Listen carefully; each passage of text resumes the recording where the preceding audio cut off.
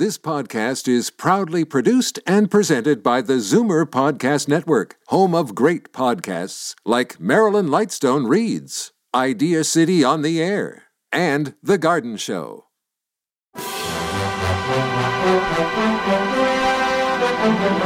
It's Zoomer Radio's Theater of the Mind with Frank Proctor.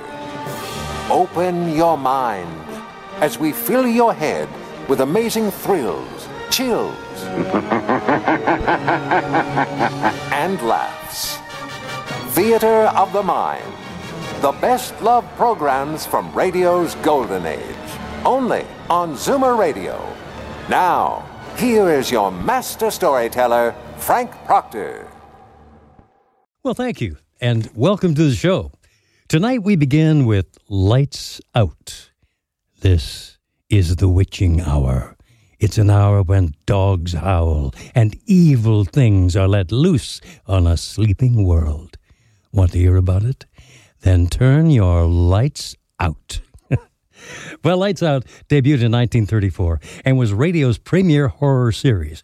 Director and writer Willis Cooper's writing was characterized by grisly stories, always matched with the appropriate acting and sound effects. He conceived in 1933 that idea of writing a dramatic midnight mystery serial catchy enough to catch the listener's attention at a time when the competition was mostly airing music. It was, however, dropped in favor of an anthology emphasizing crime thrillers and the supernatural. He stayed with this program till 1936, June of that year, when another Chicago writer, Arch Oboler, took over. And by the time Cooper left, the series had inspired about 600 fan clubs. Think of that, 600 fan clubs.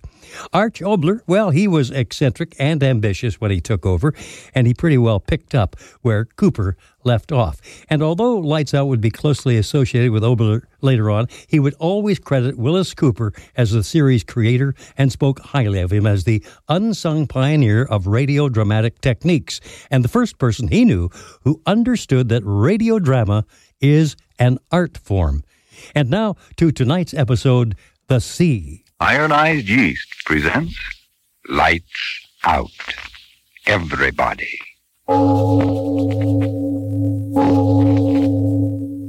It is later than you think.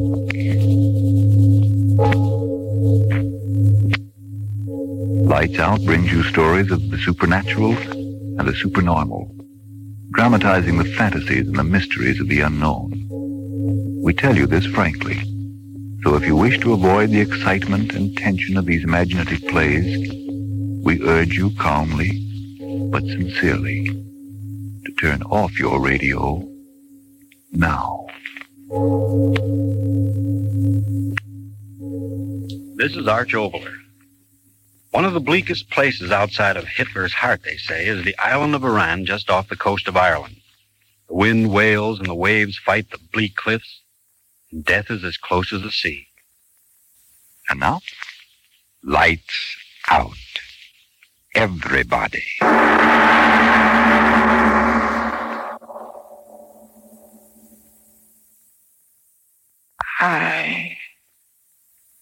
I know. It's dying I am, Father Donahue. And old as I am, I'm not ready to die until come closer, Father, and hear my miserable confession. You know me as a good woman of the village. Yet I've heard what you say. There's no finer old woman in all the islands than the widow Danelle. But that's not so, Father Donahue. And if I'm to meet all my old friends in the island of paradise, then hear me out and pray for me. You know my sons, Thomas and Paddy, born on the same cold winter's night they were. And the firstborn, Thomas, was as good as an angel in paradise. But the second, the one I named Paddy, was evil from the moment he took his first breath of God's good air.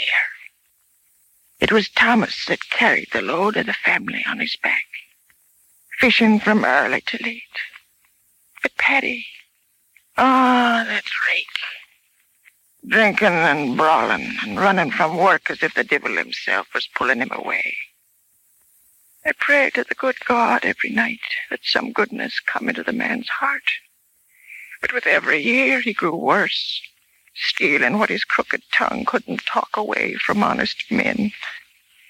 But his brother Thomas, he repaid me for all the trouble. A good boy. And when he came to me with the word that he was to marry Eileen, the heart in me sang for the good God always meant for the two of them to be together. How I remember the day of the wedding. The sun shining, and the sky and the sea smooth as a baby's cheek. I was so happy, little knowing of the horror of what was to come. It was a happy morning.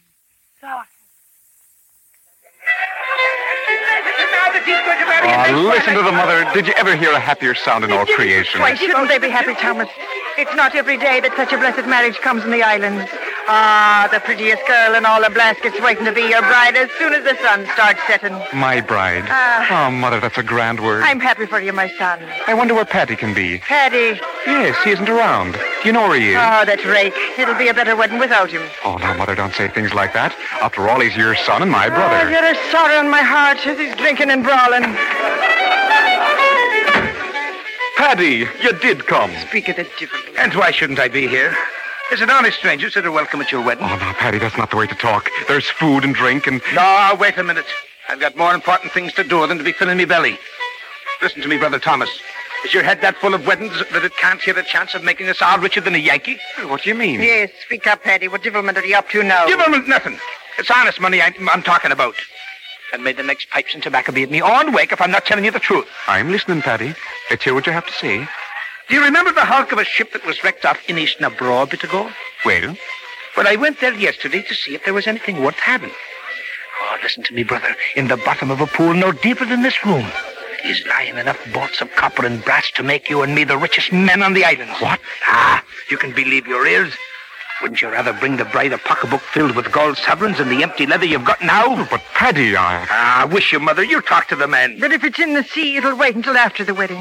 Wait, will it? And with those Inish boats sailing all around the place, I tell you it's now or never. And may my soul to the devil if I'm not saying true words. Thomas, it would be nice to have a bit of money in the house. Yes? Well, then what are you waiting for? You've got a boat big enough to handle the stuff, and I'll be there to help you. And in 3 hours, you can be back here dancing. It's Eileen. Let her have the word whether you stay or go. Stay or go where, Mother Donnell? What's going on, Thomas? Well, you see, Eileen... You're the day short. Let me say it. Eileen, there's a fortune in brass and copper bolts waiting for us in water no deeper than a man's neck, over off Inishna. And Tommy here thinks you'd be fool enough to say no to his going. But must he go now? The sea doesn't wait. We'd be back in 3 hours, Eileen. I just think, Eileen, you'd have a dress for every day of the week. Thomas, do you want to go? We could build a new house with the money. Mother Donnell, do you think Thomas should go now? I mean, with all them out there? Well, we're so poor, and Thomas, young as he is, so worn and weary from work. Maybe this is God's blessing, a gift from heaven for putting our faith in him who watches over all of us. God's blessing is right.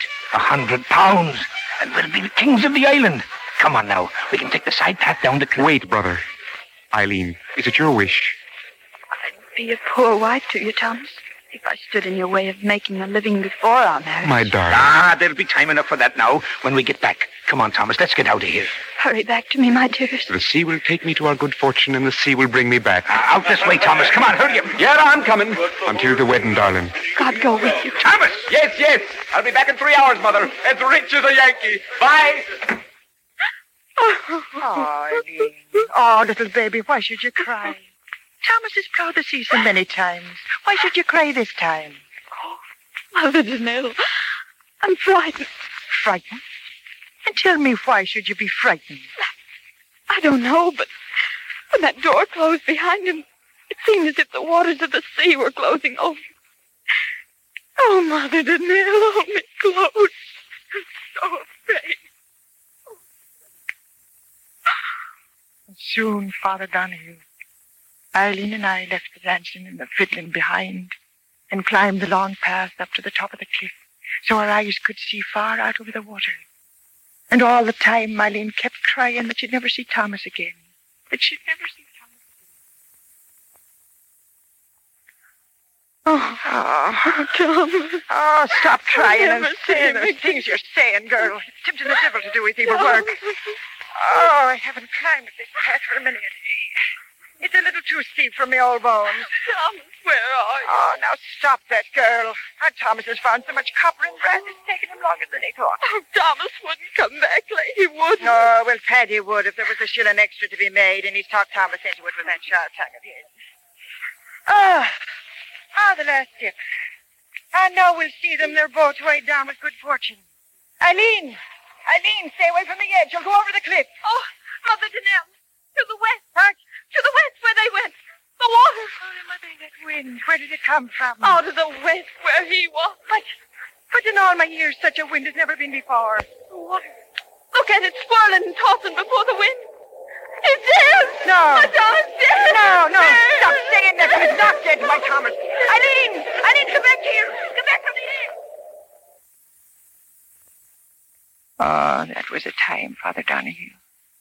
The wind grew wilder and wilder. In a minute, the sea was pounding at the base of the cliff. And the girl shrieking she wanted to die with Thomas. And me fighting her back from the edge and praying to the good God to give me old arms the strength to hold her back until she came to her senses. None of us got a wink of sleep till the light of morning. Oh, that wind. I can hear it now. Snarling and talking.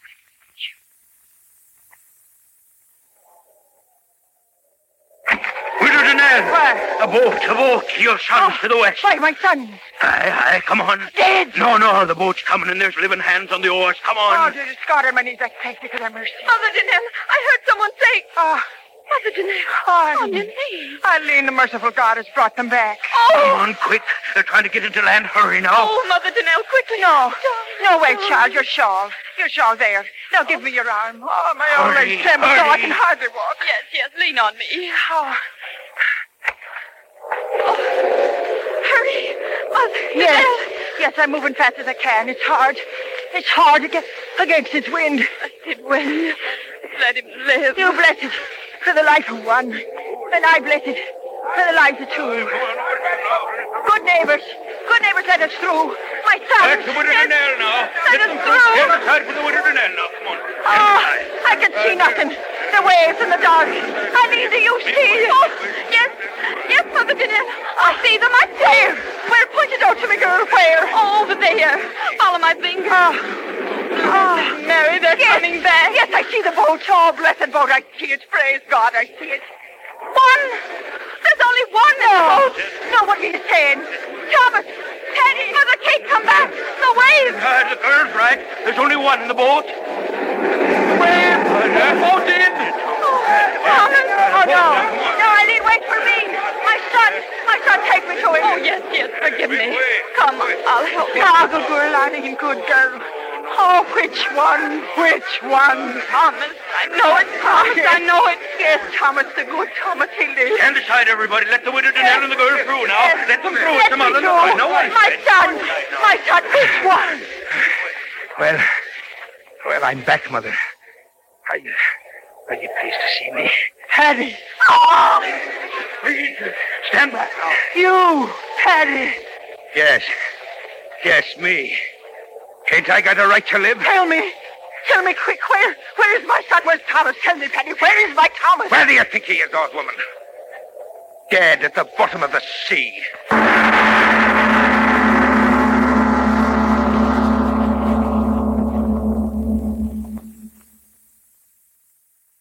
Ladies and gentlemen, a deep breath would certainly be welcome to me and to you at this moment in our story of the sea.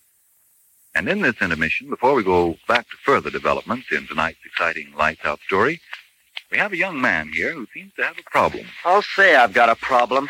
I can't get started anyplace. The Army tells me to come back when I built myself up. War plans tell me to come back when I put on some weight.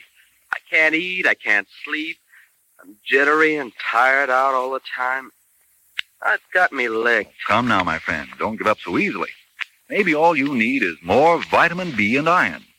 You see, when you don't get enough vitamin B out of your food, you may lose your appetite, not eat all you need, or you may not get all the good out of what you do eat. Then, naturally, you lose weight, lose your pep and energy. And when you don't get enough iron from your food, you may be weak and pale, feel only half alive. Oh, but if I need more vitamin B and iron, well, how can I get them? Try ironized yeast tablets. They're the famous two-way tonic that gives you both vitamin B and iron. Start taking pleasant little ironized yeast tablets tonight if more vitamin B and iron is what you need. Then see if pretty quick you aren't saying... Boy, oh boy, do I look husky with the swell pounds I've put on. And I feel swell, too. War job, here I come. And I'm sure glad I tried those ironized yeast tablets. And now back to Lights Out and the old woman's confession to the priest.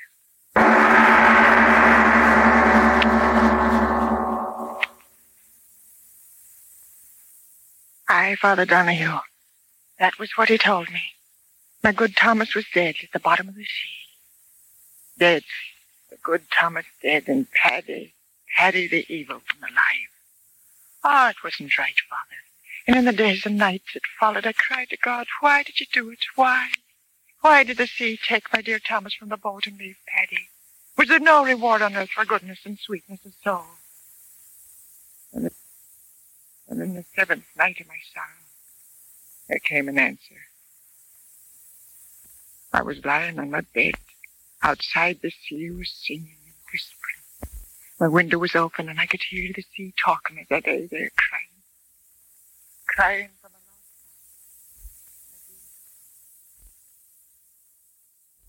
a long time. Do not cry, Mother. Mother. I heard a voice. You heard me, Mother. Thomas's voice. Oh, no. No, it's some wildness in my weary head. Mother, I am so weary. You must listen. Oh, dearest God. Why do you do this to me? My son is dead. Dead in the sea. Why do you bring me the memory of his voice? Mother, believe me. If I could only see you, I would believe. Oh, no. The horror the sea made of me. Wind and wave, and grinding rock against my flesh. Oh, I wouldn't care, my son. Just let me see that it is you, and not my own voice speaking in my head. Oh, Mother, you don't know what you ask. But if there is no other way, close your eyes until I give you a word to open them. I've closed them. Now open, Mother, and have no fear. I beg you. Oh. This was Thomas. Oh, no. Mother, why did he murder me? Murder? The sea was calm. We reached the pool where he set the copper and the brass lid. I stripped off my clothes and dove under. Oh. And when I tried to come up for another breath of air, oh, Mother, he wouldn't let me do it. Oh, no. With his hand, he held me under. My hands, they tore at his arm. But he held me down until at last I screamed for mercy. And the water filled my mouth, my lungs, and killed me. My own brother killed me. And that is why I tore myself out of the sea. I want to know why he did it, Mother. Why? I cannot rest in peace until I know and understand. You tell me, Mother. Oh, speak, Mother. What gain could come to him for such a horror? I do not know. Oh, believe me, my son. I do not know. Then I must go back. I cannot stand this pain. Oh, my good Thomas. Look at this, what was Thomas Denere's face, Mother. Look at it and give me your oath you will not tell my Eileen or my brother of this night. Oh, but Your oath, Mother. They must not know. You hear me? They must not know. I swear, Thomas. Oh, merciful one, this pain. I go, Mother. Where? Back to the sea. Oh, and will we ever meet again, my son? Yes. The day I find out why he made me drown, I will return, Mother. I will return. Thomas, my son, come back. Oh, my son. My son. But he was gone, Father Donahue. Gone back to his nameless grave in the sea. Then it happened. Paddy talked his way into the good graces of the girl. Simple little Eileen. What did she know of the evil of men? That devil Paddy and my good Thomas's Eileen. Took their life out of me and made me long for the quiet of my grave. And then came the day of the wedding. Again the fiddler was playing. Again the good people of the islands were happy. I alone was sad, weeping at what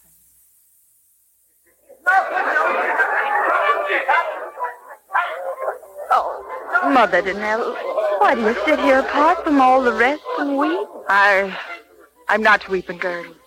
For weeks you've been so sad. Can't you find a little joy in your heart for this day of my marriage to your own son? My son. Well, I do not love him as I did dear Thomas. May he rest in peace. But Thomas himself told Paddy that if he died, he wished that Paddy'd care for him. And Mother Danelle, what is it? Your face so strange. Now he knows. I just remembered. Now he knows. Who knows? What are you saying? There you are, my little bride to be. Why waste your wedding day with this old woman? Mother of mine though she be, her face is sour enough to curdle milk. Come on away now. No, wait, Paddy. Mother Danelle, you must tell me. What is it that makes you stare at Paddy with such an awful look? That's the look she's always had. Look how the sun glints on the sea. It's a day for a king. And I'm a king marrying the girl I've always wanted. Come, kiss me, Eileen. Kiss me so that all shall see me kissing the prettiest bride in all Ireland. No, please. Kiss me. Let the sky and the sea... Mother Danelle! What did you make that sound for, old woman? What's going on around here? No, Okay. Now then, speak up, Mother. Why did you shriek like that? The sea. What of the sea?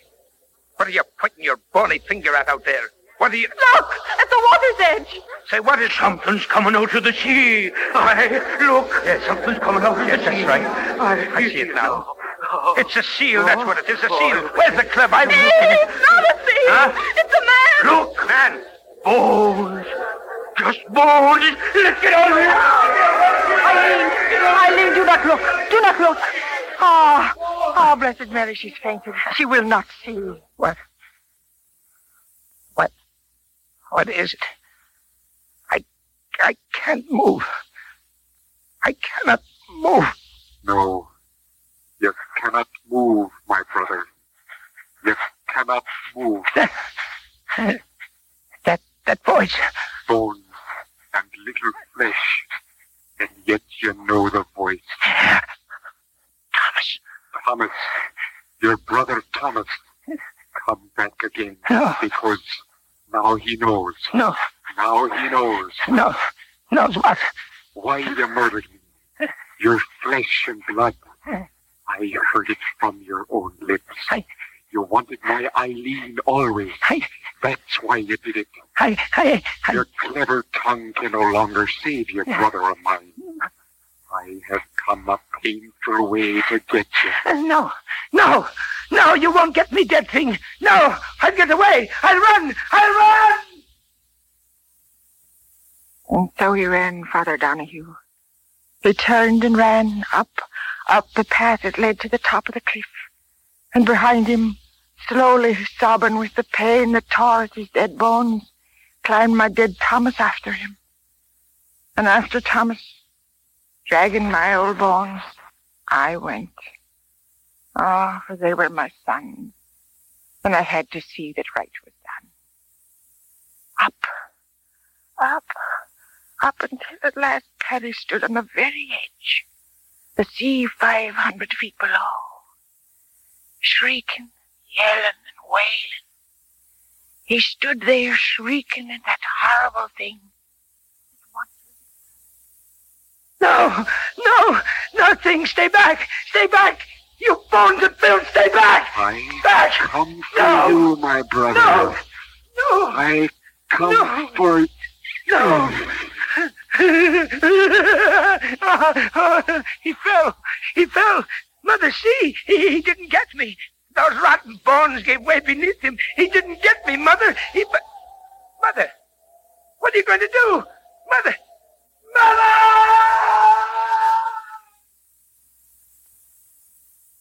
Over the cliff Paddy went, turning and twisting, and into the sea where the water covered him over. When the others of the village came up there at last, I told them that the old bones of Thomas had done it. Had clutched Paddy close to and thrust him over.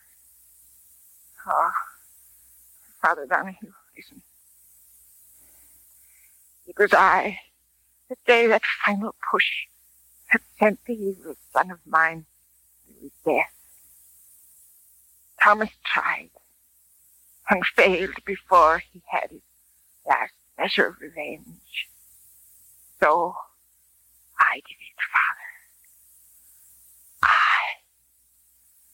I gave Paddy the life, and I gave him death.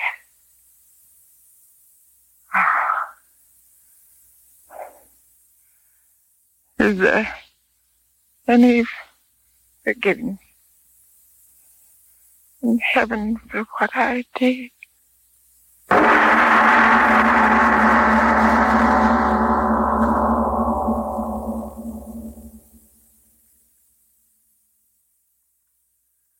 Well, Mr. Obler, again the dead return?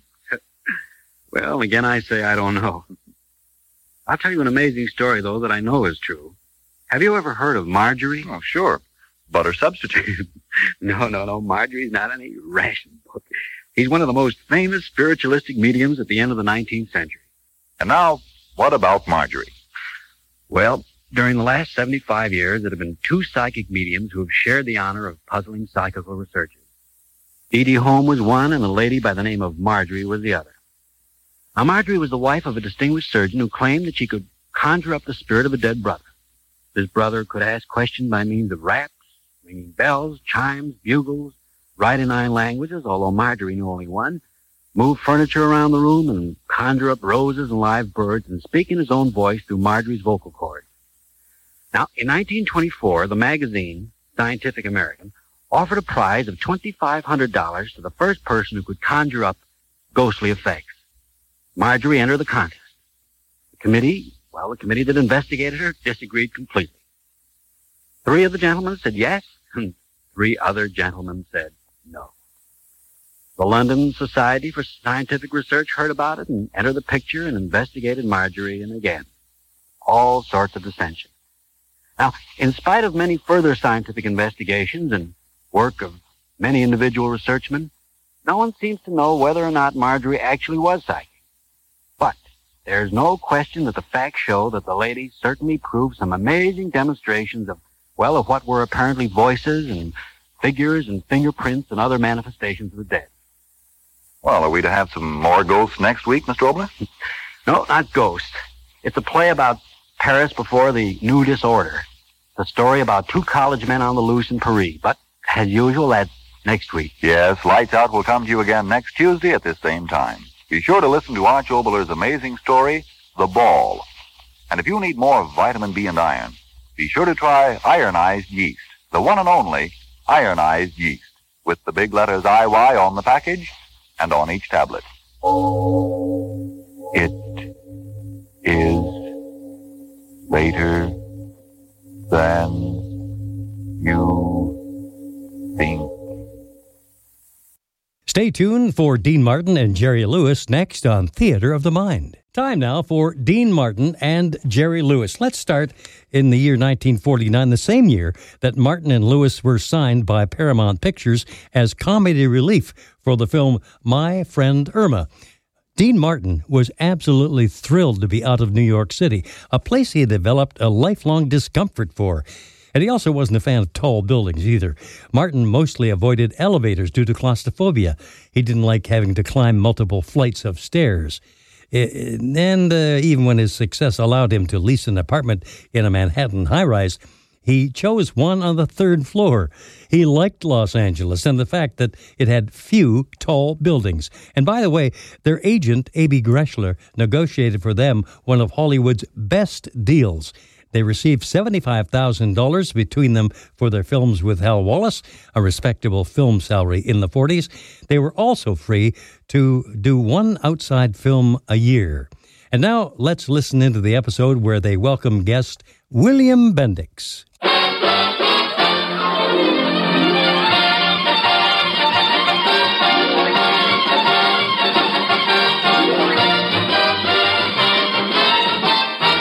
It's the Martin and Lewis Show.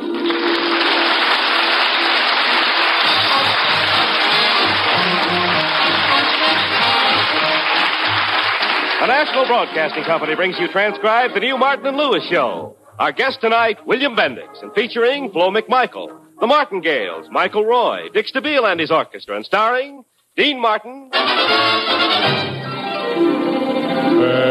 Everybody loves somebody sometime.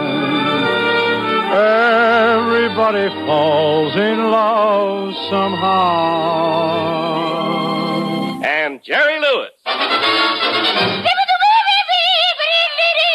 You don't have no music for classical singing?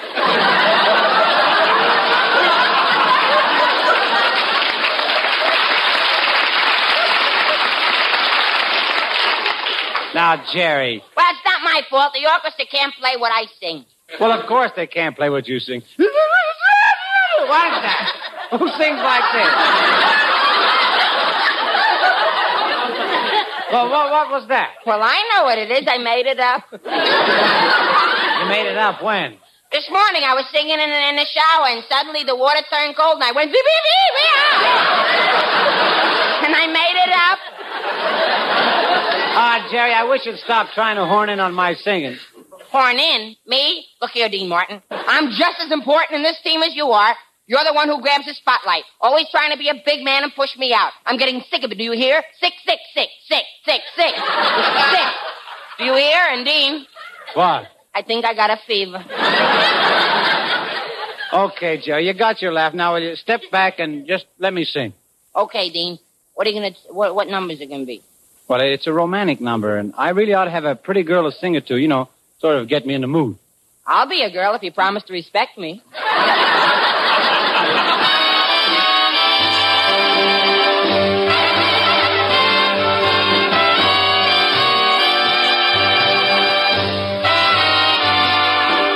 You won't be satisfied till you break my heart.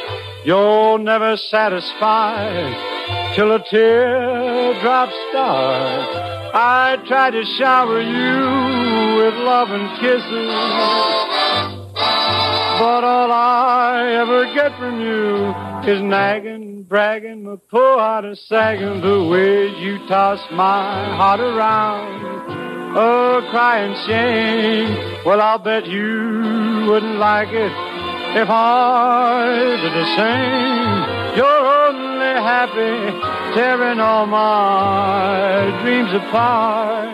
You won't be satisfied till you break my heart. Oh, you won't be satisfied till you break my heart. You're never satisfied till a teardrop starts. I try to shower you with love and kisses, but all I ever get from you is nagging and bragging, my poor heart is sagging. The way you toss my heart around, crying shame. Well, I'll bet you wouldn't like it if I did the same. You're only happy, tearing all my dreams apart. You won't be satisfied until you break my heart.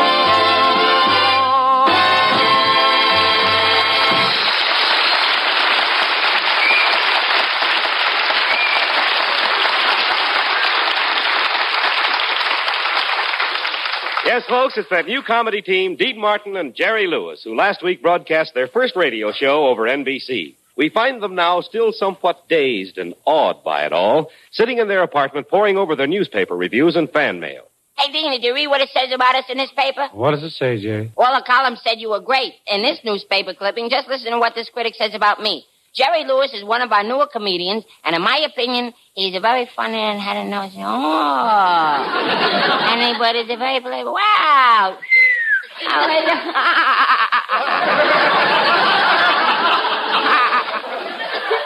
Well, what did he say? He thought I was awful. Oh, Jerry, snap out of it. It's just one man's opinion. But how can he think I was so bad? I'm loaded with talent. Gee, I can tell poems like, there was an old man named McGill who ran up and down every hill. When someone inquired, don't that make you feel tired? He said, nah.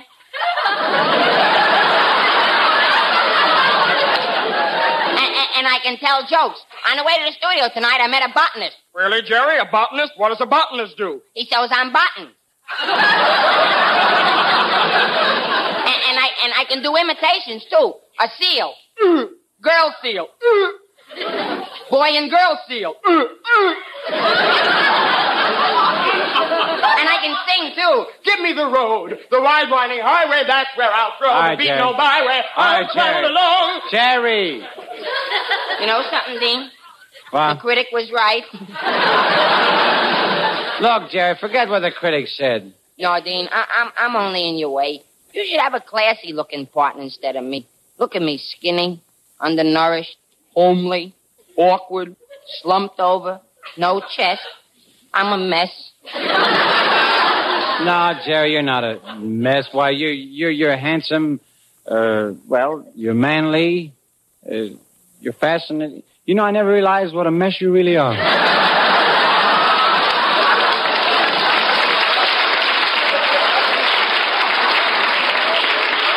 But, Jerry, this is all unimportant. The important thing is, right now, we've got to figure out who we can get for our guest this week. It's not so tough. We got Bob Hope last week. Well, don't forget, Bob Hope did us a big favor. He came on for free. After all, Gregory Peck, Ronald Coleman, and all those big stars, they get $5,000 for a guest appearance. 5,000? How much have we got to spend?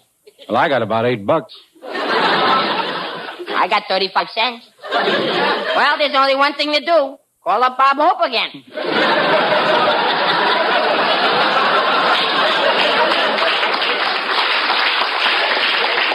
Or maybe we can persuade some other big star to do us a favor, too. No, these big stars are hard to find, Jerry. They have private phone numbers, big walls around their houses, and they're always going out of town to get away from it all. I don't care how big they are. I can find them. I have a system I used one time when I was trying to find Errol Flynn.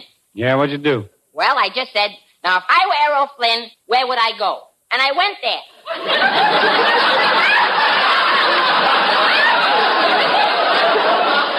Well, Jerry, did you find him? No, but I sure had fun.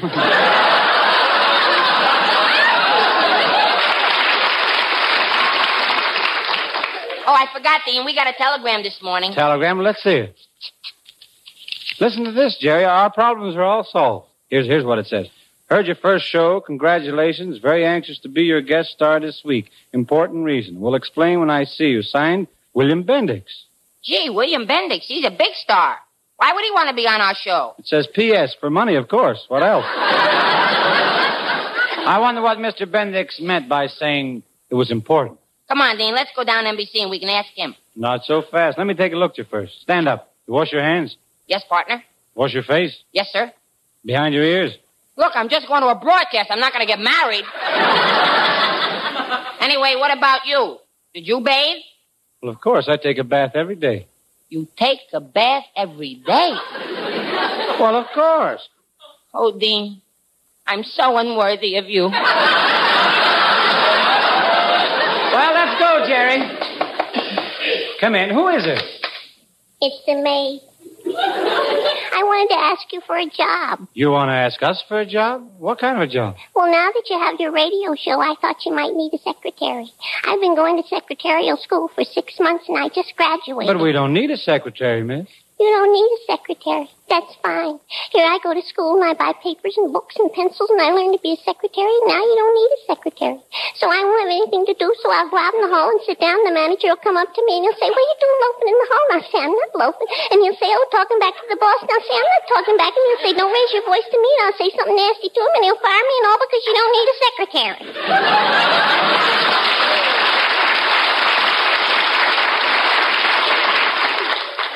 It's people like you that cause unemployment. Well, maybe we can try you out for typing scripts or something. All right, okay, you're hired. Now, just a minute. Now what's the matter? I'm not going to be rushed into anything. I want to think it over for a while. All right, here, miss, take this page and make 6 copies on the typewriter. Typewriter? What's a typewriter? You're a secretary and you don't know what a typewriter is? No, but I'm willing to learn. Well, what is it? Well, listen closely. A typewriter is a thing you put on a desk, and it's black. Only sometimes it's blue. And once in a while, they're red. And you put a piece of paper in the thing up there, and on the front, it's got those little things with printing on them that you hit. Tap, tap, tap, until a little bell rings. Bing! That's a typewriter.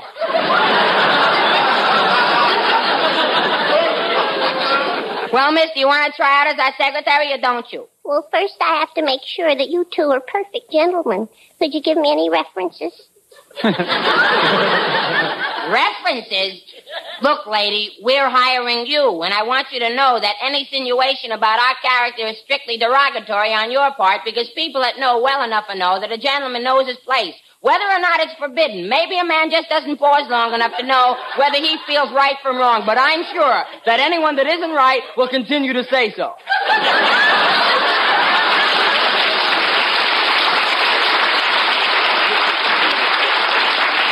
Come on, Jerry, let's go. We'll see you later, miss.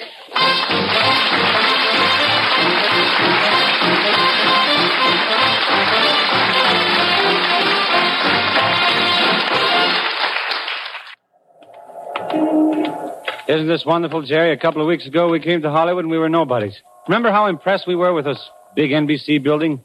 Yeah, come on, let's go in. I wonder where we can find William Bendix. Shh, Jerry. Not so loud. All the doors along this corridor lead to studios where radio programs are rehearsing. Oh, okay, Dean. I'll just peek in this first door. Maybe Mr. Bendix will be in here.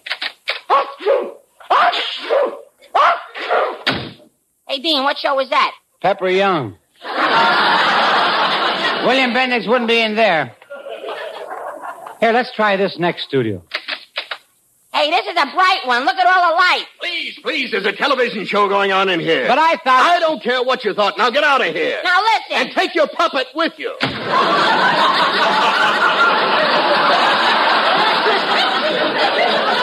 I ought to go back in there and hit him right in his nose, calling me a puppet. I ought to... Jerry, quiet or I'll drop your strings. Now, let's look in this dressing room here, Jerry. Okay, Dean.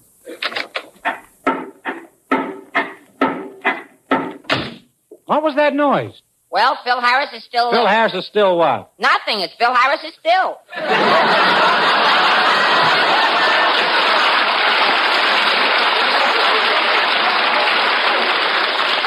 Yeah, Jerry, we're not doing so good on this side of the hall. Let's try the other side. Son of a gun. Son of a gun. Son of a gun. Son of a gun. Well, who was that? President Truman rehearsing his next speech.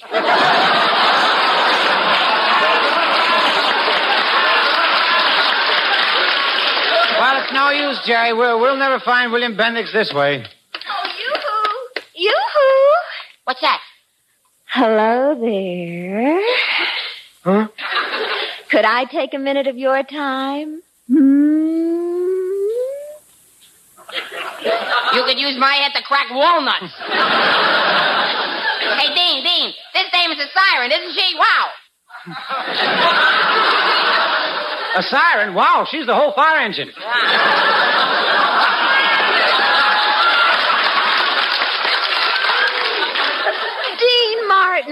You are Dean Martin, aren't you? The singer? Yes, but, Hey, he's Dean Martin, the singer, and I'm Jerry Lewis, the comedian. Well, two big, handsome men. Well. Two handsome men? She must be looking at me twice. Oh, Mr. Martin, I've got a lot of wonderful new songs for you to sing on your program. I'm a song plugger. I get people to sing songs on the air. I write a lot of the songs myself.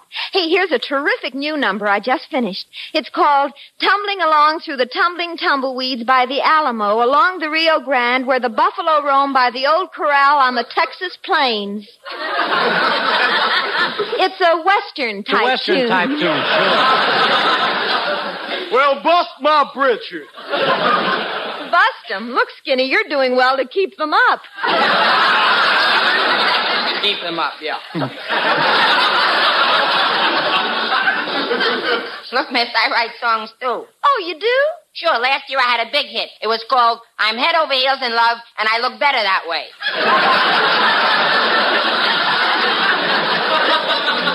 Yeah, and he's working on a new one. Malcolm, pass the talcum. You're the chap for me.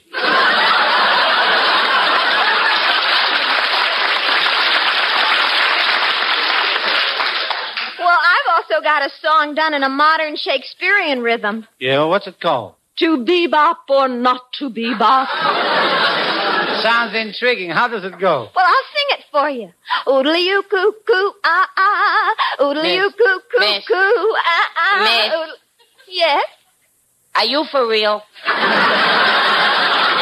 Miss, we really have to leave. I tell you what, if I promise to sing one of your songs on the air, will you let us go? All right. I'll be waiting. Goodbye. Now Dean Martin sings Faraway Places.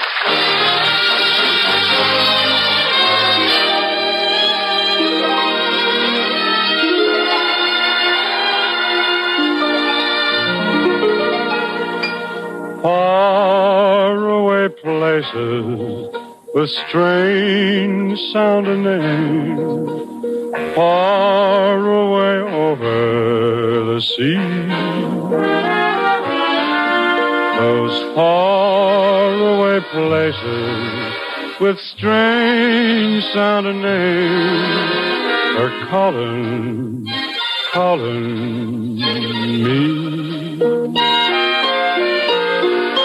Going to China or maybe Siam, I want to see for myself those faraway places I've been reading about in a book that I took from the shelf. I start getting restless whenever I hear the whistle of a train. I pray for the day I can get underway and look for those castles in Spain. Oh, they call me a dreamer. Well, maybe I am, but I know that I'm burning to see those faraway places with strange sounding names, calling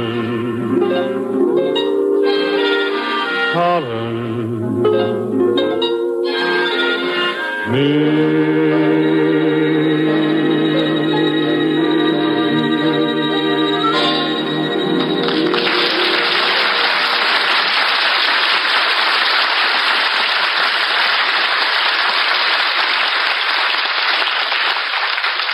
Let's try this studio.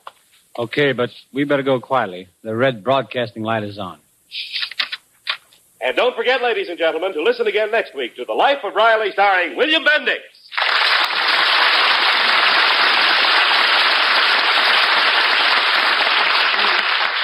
Jerry, here he comes off stage. Yeah. Hey, Mr. Bennix, we want to see you. You said you were very anxious to be on our program. Well, yeah, I am. Come on to my dressing room and I'll tell you what's on my mind. Now, before we start discussing terms, let me get you two straight. Now, which is which? Well, I'm Dean Martin, the singing half of the team. Oh, good. Well, I won't have to laugh at you. And I'm Jerry Lewis. I'm the funny half of the team. Yeah. I tell the jokes. With a kisser like that, you got to tell jokes, too? Wait a minute, Mr. Bennix. What's wrong with the way I look? You always comb your hair like that? Well, Jerry's head is a little unusual. You see, it's higher in the back than it is in the front, and it tilts down, so the hair grows that way. Yeah. Yeah, it looks like a load of coal sliding out of a dump truck. Hey, I didn't like that. Come on outside and say that. Yeah, why should I? Because there might be someone out there that didn't hear it. Now, Jerry, take it easy. Really, Bill, Jerry's a swell guy. Oh, sure, I know that. I was only kidding. I know he's a swell guy. You're just saying that to make me feel good. That's right.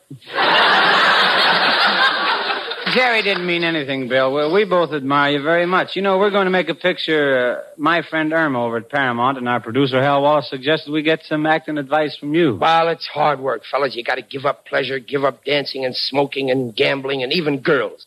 You think you can do it, Dean? Well, I'll certainly try, but what about Jerry? Well, with him, it's a little harder. We have to undo the theory of evolution.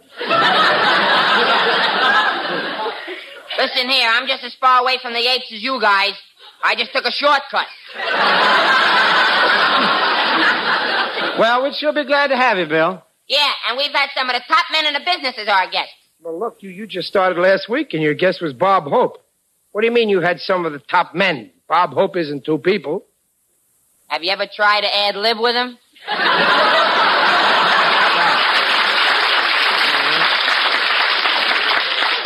Let's get to the point, fellas. What are you paying for guest stars, huh? Well, we have a novelty show, and since NBC wanted us to do something different in radio, yeah, we're not paying anything. Well, that's a little too different, don't you think so? But, Bill, remember, you can't take it with you. Well, I can. I'm only going as far as the bank.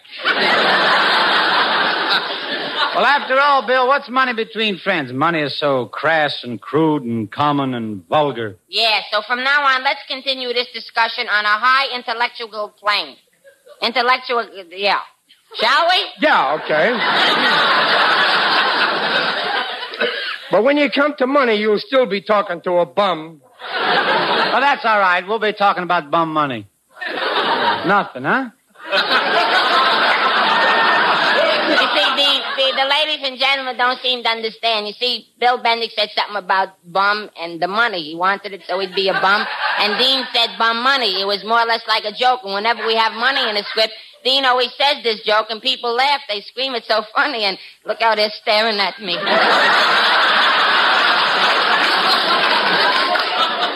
Well, I don't understand why you're making such a fuss about money, Bill. In your telegram, you sounded like you were anxious to be on our show. Yeah, well, I had something in mind. I'll tell you. I'll come on your program, and for free on just one condition. Oh, we just got to have you, Bill. We'll do anything. Yeah, anything. Absolutely. Well, I'm starting a campaign to play handsome romantic parts on the screen. All you got to do is introduce me as a very handsome guy. See, a matinee idol, a great lover type, see? Bye. Bye. Wait a minute.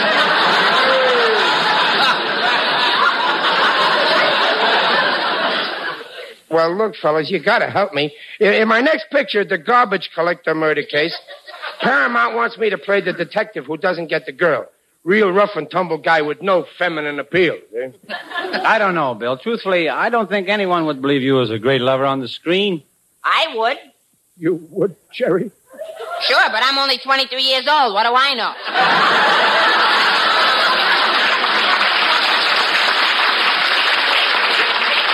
Well, look, fellas, they're going to give the romantic lead in this picture to Ray Milland if we don't do something. I'm perfect for the lover type. Let's face it. Who is it? It's me. Hey, it's the maid from our apartment. Yes, you told me to type up this page, so I thought I'd... Oh, William Bendix. Look out, catch her, somebody. She's going to faint. Stand back, stand back. What are you going to do? I want to watch her fall. This is the first time I ever swooned a dame. Oh, I'm not going to faint. I'm just weak from the thrill of being so close to you. Your beautiful golden hair, your gorgeous eyes, your wonderful soft voice. Bring her out of it. Slap her face. You touch that girl and I'll break your arm. I feel weak. Everything seems hazy and blurred. It looks like a load of coal sliding down a dump Jerry, truck. get out of there! Well, this settles it. Paramount's been telling me I'm not a great lover type. You saw what I just did to that girl. Give me that phone. Attaboy, Bill. Here. Yeah, give it here.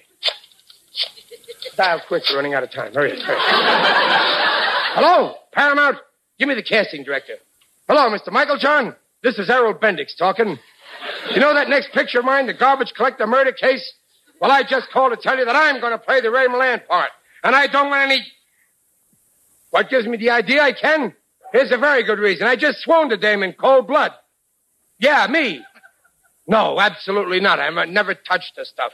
Bill, let me talk to him. Maybe I can reason with him. Yeah, right. Hello, Mr. Michael John? You heard what Mr. Bendix said, and that's final. He wants to play the star in the garbage collector murder case. No, he don't want to play the detective. Really? You will?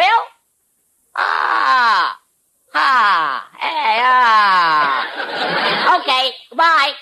What happened, Jerry? Am I going to play the romantic lead? Well, no. Ray Milland's still going to play that. Oh. Well, I'm still the detective then, huh? No, they're going to put Alan Ladd in that part. Well, then what am I going to play? You're the garbage collector. What a revolting development this is.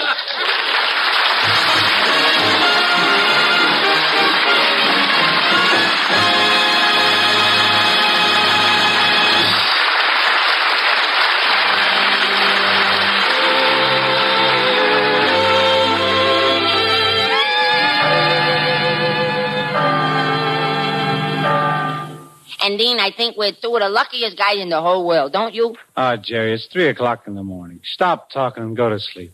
Okay, Dean, I'll stop talking. Dean, Yeah? I know I shouldn't laugh.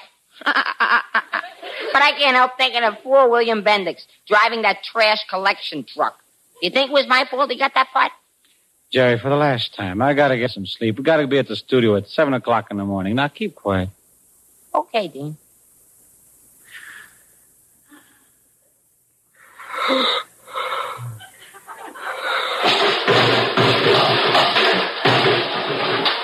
Now what? Somebody outside. Yeah, and I'm gonna find out who it is.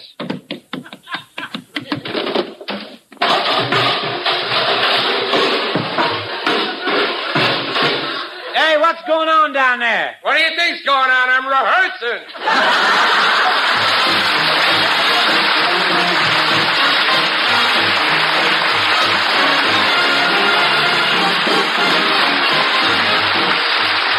You've just heard transcribed The Martin and Lewis Show, produced by Robert L. Redd and written by Dick McKnight, Ray Allen, Chet Castellaw, and Norman Sullivan. William Bendix appeared through the courtesy of Prell Shampoo and may be heard on his own radio program, The Life of Riley. Tune in to your NBC station each Sunday evening at this same time for The Martin and Lewis Show. This is NBC, the National Broadcasting Company. Thank you for listening. Tomorrow night, it's Inner Sanctum, followed by A Day in the Life of Dennis Day. Thanks to Paul Stringer and Joel Schoenwell for technical support. The executive producer for Theater of the Mind is Moses Neimer. I'm Frank Proctor. Have a great night. This podcast is proudly produced and presented by the Zoomer Podcast Network, home of great podcasts like Marilyn Lightstone Reads, Idea City on the Air, and The Garden Show.